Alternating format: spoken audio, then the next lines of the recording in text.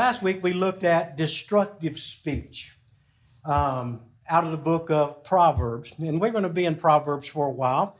Today we're going to consider another negative motive for speech, and that's speech that's designed to divide. Speech that is designed to divide. Now, to put this, to understand it, we need to properly frame our study this morning. So I want to share 4 axiomatic principles or self-evident or undeniable principles about peace and unity. And we're just going to jump right in. So number 1 here, we were created for community. We were created for community. If you remember in Genesis, when God looked at man that he had created to take care of the rest of his creation, he said in the 2nd chapter there, it's not good for man to be alone.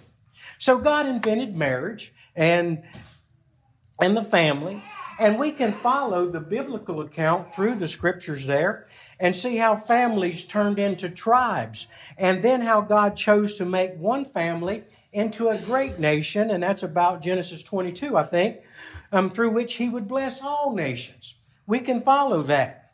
And then God gave his law to the Israelites, through that law, he revealed to all men everywhere his nature and his plan for the redemption of mankind. That's what he did. And then, just at the right time, God established his church, his eternal family. So that's kind of real fast whirlwind version of from the beginning of time to now. And then the church, it was kind of to be a colony of heaven on earth, kind of a taste of the eternal community that we will share in heaven one day. So his church, you and I are the church. So his church is now the sheep of his fold, or the branches of his vine, or the members of his body, the adopted children of his forever family. That's who we are. And just as God lives in sweet harmony and fellowship with the Trinity, he's called you and I to live in rich harmony and fellowship with one another. Now, with that said, principle number 2 says, unity and peace are not always God's will for us in this world. Unity and peace are not always God's will for us in this world. You'll notice in Ecclesiastes, the 3rd chapter, in verse 8, it says there's a time for war. And then in Matthew, the 10th chapter, in verse 34 through 36, Jesus said, do not think that I come to bring peace on earth. I did not come to bring peace, but a sword. For I come to set a man against his father, and a daughter against her mother, and a daughter-in-law against mother-in-law. And a man's enemies will be the members of his household. Didn't know that verse was in there, did you? It's like, that's kind of rough. But understand this. It's not that Jesus wants us fighting in our families. Not at all. Because the scripture says in the 12th chapter of Romans, so far as it depends on you, be at peace with all men. But folks, you and I both know the decision to follow Jesus will cause you to embrace goals and values that will bring you into direct conflict with worldly people. When we follow Jesus, we will be in direct conflict with worldly people. You'll be accused of antiquated and intolerant thinking. You'll be accused of all kinds of things if you follow Jesus. Jesus told his disciples in John the 16th chapter in verse 33, in this world you will have trouble. And then Paul said in 2 Timothy, the 3rd chapter, he says, indeed, all who desire to live godly in Christ Jesus will be persecuted. So here's the bottom line. James, the 3rd chapter and verse 17, powerful verse here. The wisdom from above is first pure, then peaceable.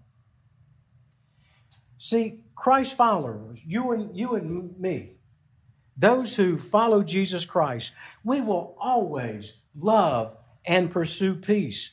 But we won't go along to get along. We don't ignore facts. We don't shrink from needed confrontation, and we don't compromise the truth. And since wisdom from above is first pure, then peaceable, you can't have real peace without doctrinal and moral purity. You can't have it. Now listen, if we keep growing in our knowledge of God and God's Word, we're going to discover that maybe some things that we were taught or we've been brought up always to believe aren't true.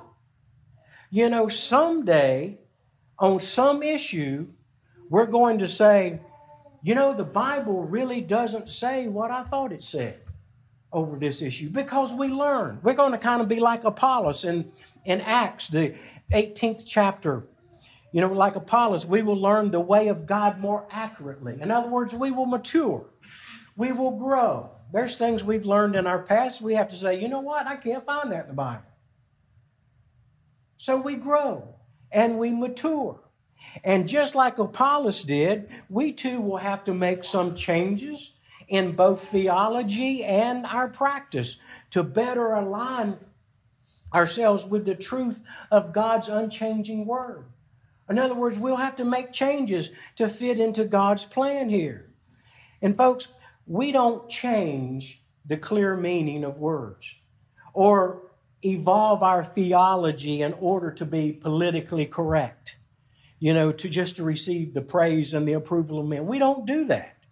That's not peace. That's appeasement. And that's not harmony. It's hypocrisy. Now, the truth is, most things that Christians divide over are not doctrinal. In most cases, most divisions are about trivial matters or personal opinion and preferences.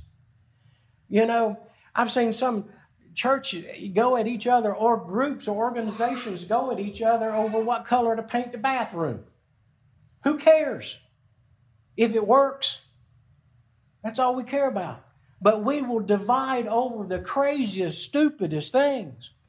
And folks, to divide the body of Christ over such things, that's just shameful. But unity and peace are not always God's will for His children in this world. But now with that said, axiom number 3. Our unity and peace is the Lord's ardent desire. Our unity and peace is the Lord's ardent desire. In John, the 17th chapter, verse 21 through 23, in Jesus' last moments of freedom, Jesus prayed to His Father that they may all be one, even as you, Father, are in me and I in you, that they also may be in us, so that the world may believe that you sent me. The glory which you have given me, I have given to them, that they may be one, just as we are one. I in them, and you in me, that they may be perfected in unity, so that the world may know that you sent me and loved them even as you have loved me. You see, our unity was the Lord's last concern. Folks, we got to get that one right. That's just one we've got to get right. And then number 4, you know that true spiritual unity is always pleasant. In Psalms 133rd chapter and verse 1, it says, "Behold, how good and how pleasant it is for believers to dwell together in unity." Now, with that background information, now we're ready to start the sermon. But we had to get on the same page there. You know, when asked about their greatest desires for life, regardless of what gender or what age or economics or education or religion, almost everyone, everywhere, every time would put harmonious relationships either near or at the top of their list. It was somewhere really close to the top. And it's safe to say that you and I, we all want to experience deep intimacy in our marriage and our family. You know, people join churches or they join civic groups in part because they know there's a blessing in being connected to other people. There's a blessing when we fellowship one with another and we do it like God asks us to. There's blessing in that. We want to live in a friendly, peaceful neighborhood and work in environments where everyone contributes to what we hope will be a peaceful and prosperous nation. And regardless of their politics, in every survey, the vast majority of Americans consistently say our greatest desire for our government officials is they would behave more cordially toward each other and they would work together to solve problems. And with the exception of a few clearly broken people, we all share this goal for peace and unity. I think we can say that. You see, at creation, God embedded this very godlike desire into our DNA of our eternal souls. But unfortunately, embedded in the sin nature and as members of this rebellious and fallen humanity we live in, you know, we also have a capacity with just a few words to sabotage the very peace and harmony that we strive for. Here's a small sample of Proverbs alongside of a New Testament verses about speech motivated by a desire to divide people. In Proverbs 10:10, he who winks the eye causes trouble. Now, wink indicates malicious intent. You know, I say this, but you know I'm thinking about something else. That's what that wink is for. Understand that disingenuous, flattering speech, it causes trouble. And it causes trouble every time. And then verse 10 continues, a babbling fool will be ruined. Now, for babbling, the King James used the word prating or prating. I don't know which way you say it, but I've never heard that word. This is new for me. It's a word, basically, it means to chatter idly, or it's a lengthy discourse of empty words. I know some of you thinking, preacher, you do that every week, so we know the word that we can call you now. You know, but Proverbs 10, it warns about those who don't say what they really mean, you know, and those who chatter on about trivial things. There's a big warning here in Proverbs 10. I'd encourage you to read that. And you have if you've been reading through a chapter a day. You've gotten that far. Proverbs 10 warns about those who say those things, and we need to heed that. We need to take warning of that. Now, the New Testament, it also warns of danger posed to the church by divisive babblers. In 2 Timothy, the 2nd chapter, in verses 16 and 17, it says, avoid worldly and empty chatter, for it will lead to further ungodliness, and their talk will spread like gangrene. And then Titus, the 1st chapter, verses 10 and 11. For there are many rebellious men, empty talkers and deceivers, especially those of the circumcision, who must be silenced because they are upsetting whole families, teaching things they should not teach for the sake of sordid gain.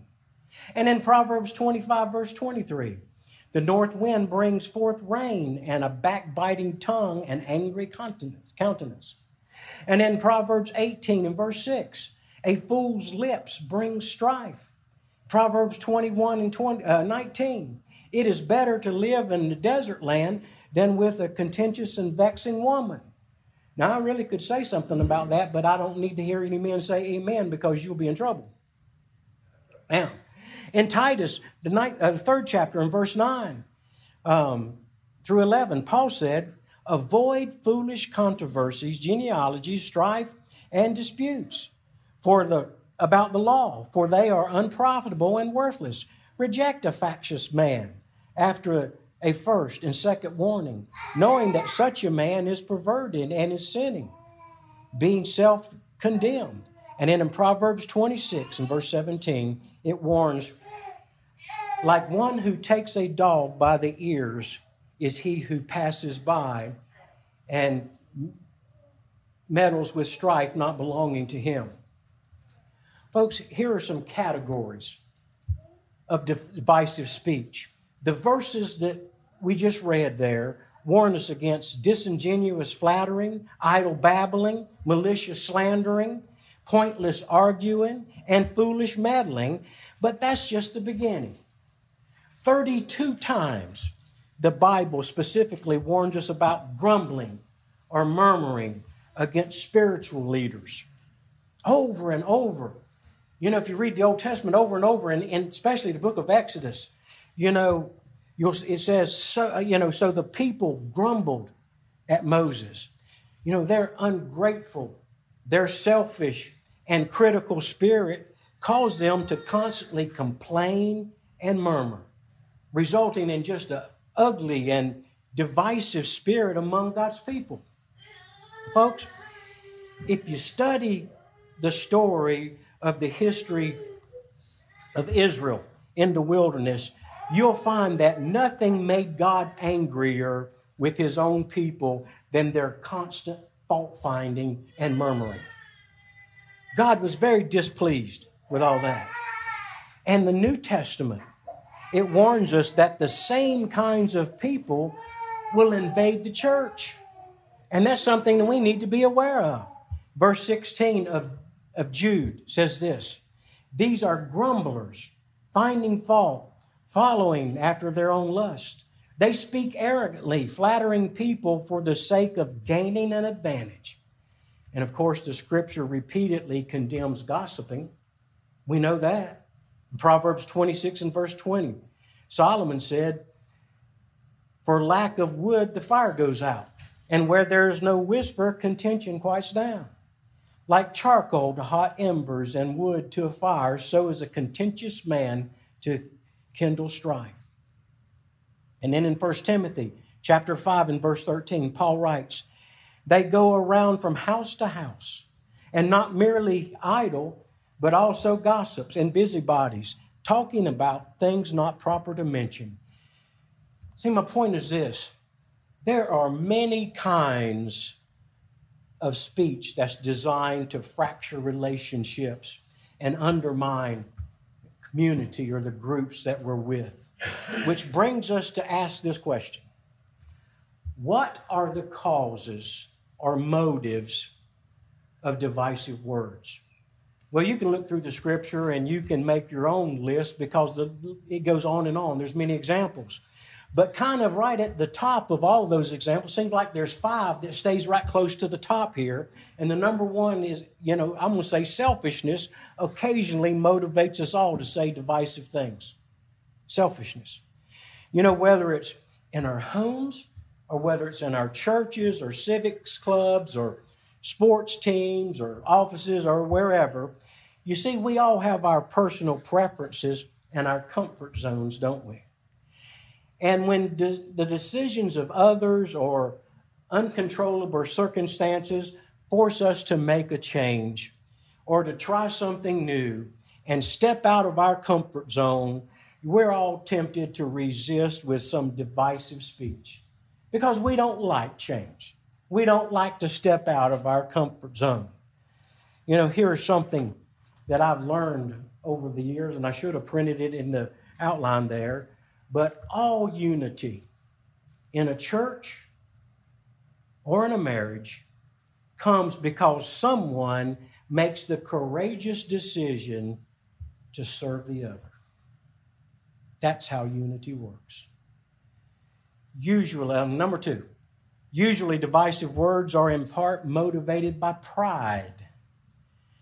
All of us sometimes are guilty of making the arrogant presumption that what we think is right or best, and it's always right or best for the other person too. We kind of think that sometimes. And too often we don't listen to what others know or feel and believe. And too often we don't listen to what God has already said in His Word. You see. Now here's a profound statement See, none of us knows what we don't know. None of us knows what we don't know. So all of us must learn to walk humbly before the Lord. All of us. You know, there's a reason that God gave us 2 ears and 1 mouth, and why James says in 1:19, be quick to hear and slow to speak. You know, we're warned about that. Number 3, divisive words usually reflect an unloving heart. Divisive words usually reflect an unloving heart. Invariably, that selfish, rebellious spirit which causes division, it will manifest itself in an unloving disrespect toward others, and especially toward those that are responsible to lead. You know, often they're unfairly, they project onto a leader their bitterness and pain, that was inflicted upon them by some leader in the past. They kind of bring it forward because they were hurt by some leader in the past. It causes them to not like or to trust any leader, and they spew that poison to the new leader. Sometimes people are unloving, even hateful at times, because they are jealous of the respect and the influence someone is receiving from the group. And even though it's illogical, it's very common for us to see people actively working to derail whole families or churches or a whole work team because of a personal issue they may have with the leader or another member of the group. Folks, hear this. Where people truly love one another the way God has called us to love one another, you see the forgiveness and the healing and the reconciliation that lead to respect and trust and harmony and peace. Amen? Number 4, sometimes people say divisive things because they have a secret agenda. Folks, they are the winkers. Those are the ones that are doing the winking here. Folks, it is rarely wrong to express honest concerns or to articulate sincere differences of opinion. But how you do that and why you do that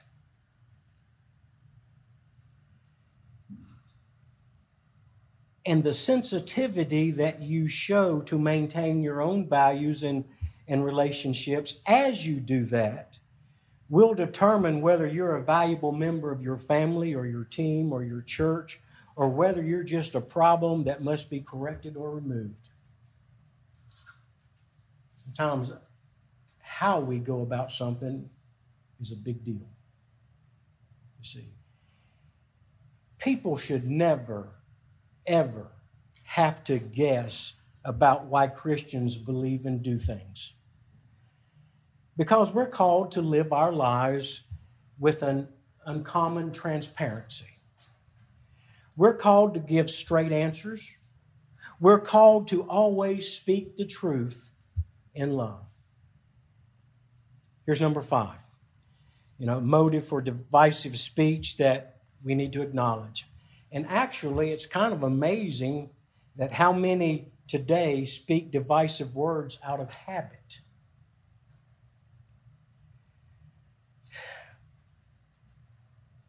I think all of you know those who seem to unconsciously work against the groups to which they profess loyalty to.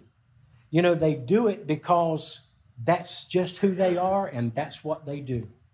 And maybe you've heard that. Well, that's just who I am. That's what I do. Some people just have to have drama in their lives. And where there's no controversy, they create it. If things are going smoothly, it seems like they are compelled to just throw a wrench into the machinery. Some just can't stand peace and unity. They are habitual contrarians. Contrarians, is that a word? If it's not, it should be. Y'all know what I'm talking about.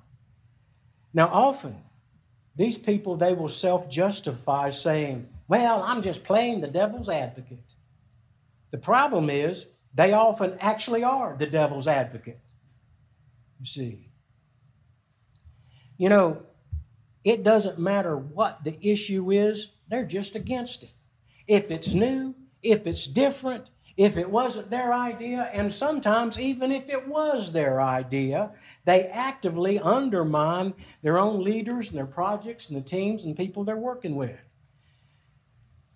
I know in the sports world, and you've seen this, you've seen it on TV, in the sports world, we often see incredible athletes who through their unique skills have the ability to make an average team into a championship team. We've seen that. But they habitually say things that divide and distract and disrupt the focus of their team. And some people habitually do the same thing where they work. They do it at their home with their spouse and with their children. And some people, they do it in the church. And friends, with all the love that I can say, let me say this. Eventually, if they don't break that bad habit of divisive speech, everyone at work and everyone at home and everyone in the church, they're going to come to the point and say, no matter how good they are on their good day, we just can't be and do what God wants us to be and do. So we don't need them on our team. Eventually, they will push you out. See, so for your own good, if you're one that's involved in divisive speech, think twice. Now, if you go to Philippians, we're going to close this message. Go to Philippians, the 2nd chapter, and verses 1 through 15 we're going to use. And this will be the conclusion. I want to give you the cure for divisive speech right here. Number 1, we must be motivated by uncommon gratitude.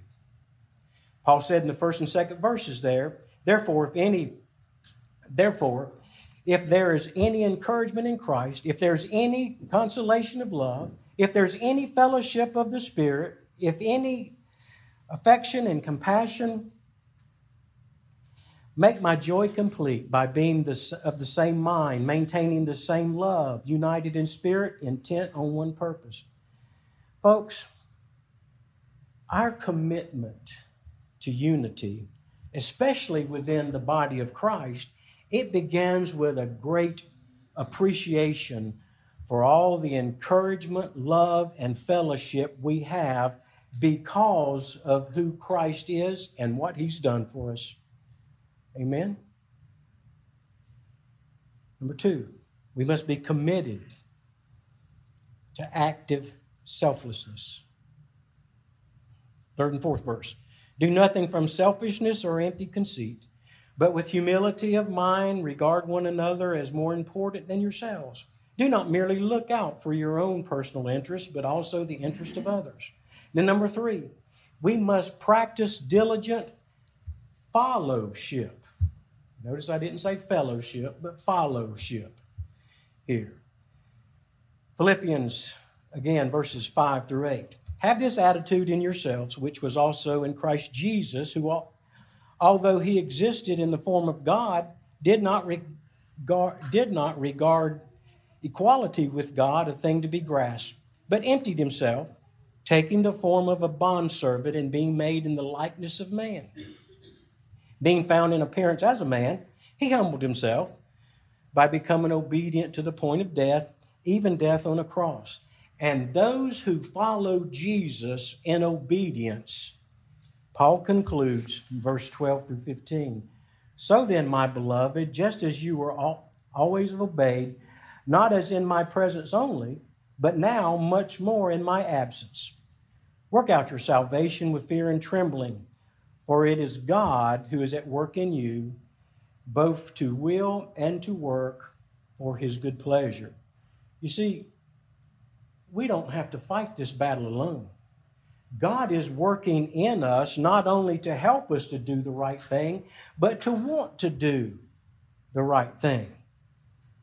So verses 14 and 15, do all things without grumbling or disputing, so that you will prove yourselves to be blameless and innocent children of God, above reproach, in the midst of a crooked and perverse generation, among whom you appear as lights of the world. And isn't that exactly what we're supposed to be? Lights of the world, to shine for Jesus. Folks, here's what we must understand and remember. In Luke 6, verse 45, Jesus said, "The good man out of the good treasure of his heart brings forth what is good. And the evil man out of the evil treasure brings forth what is evil. For his mouth speaks from that which fills his heart." And then in Matthew 15, verse 18, he said, "But the things that proceed out of the mouth come from the heart, and those defile the man." Folks, the bottom line is this. The cure for our mouths is to fix our hearts. The cure for our mouths is to fix our hearts. You know, you can put a muzzle on your mouth, but you're just treating the symptom, not the cause. You know, for us to try to fix this in our own power, to control our mouth, is like trying to put a Band-Aid on cancer. You know, it doesn't work. The problem that really defiles us is what's in our hearts. So we all need a new heart. And only Jesus can give us that. Amen? Let's pray.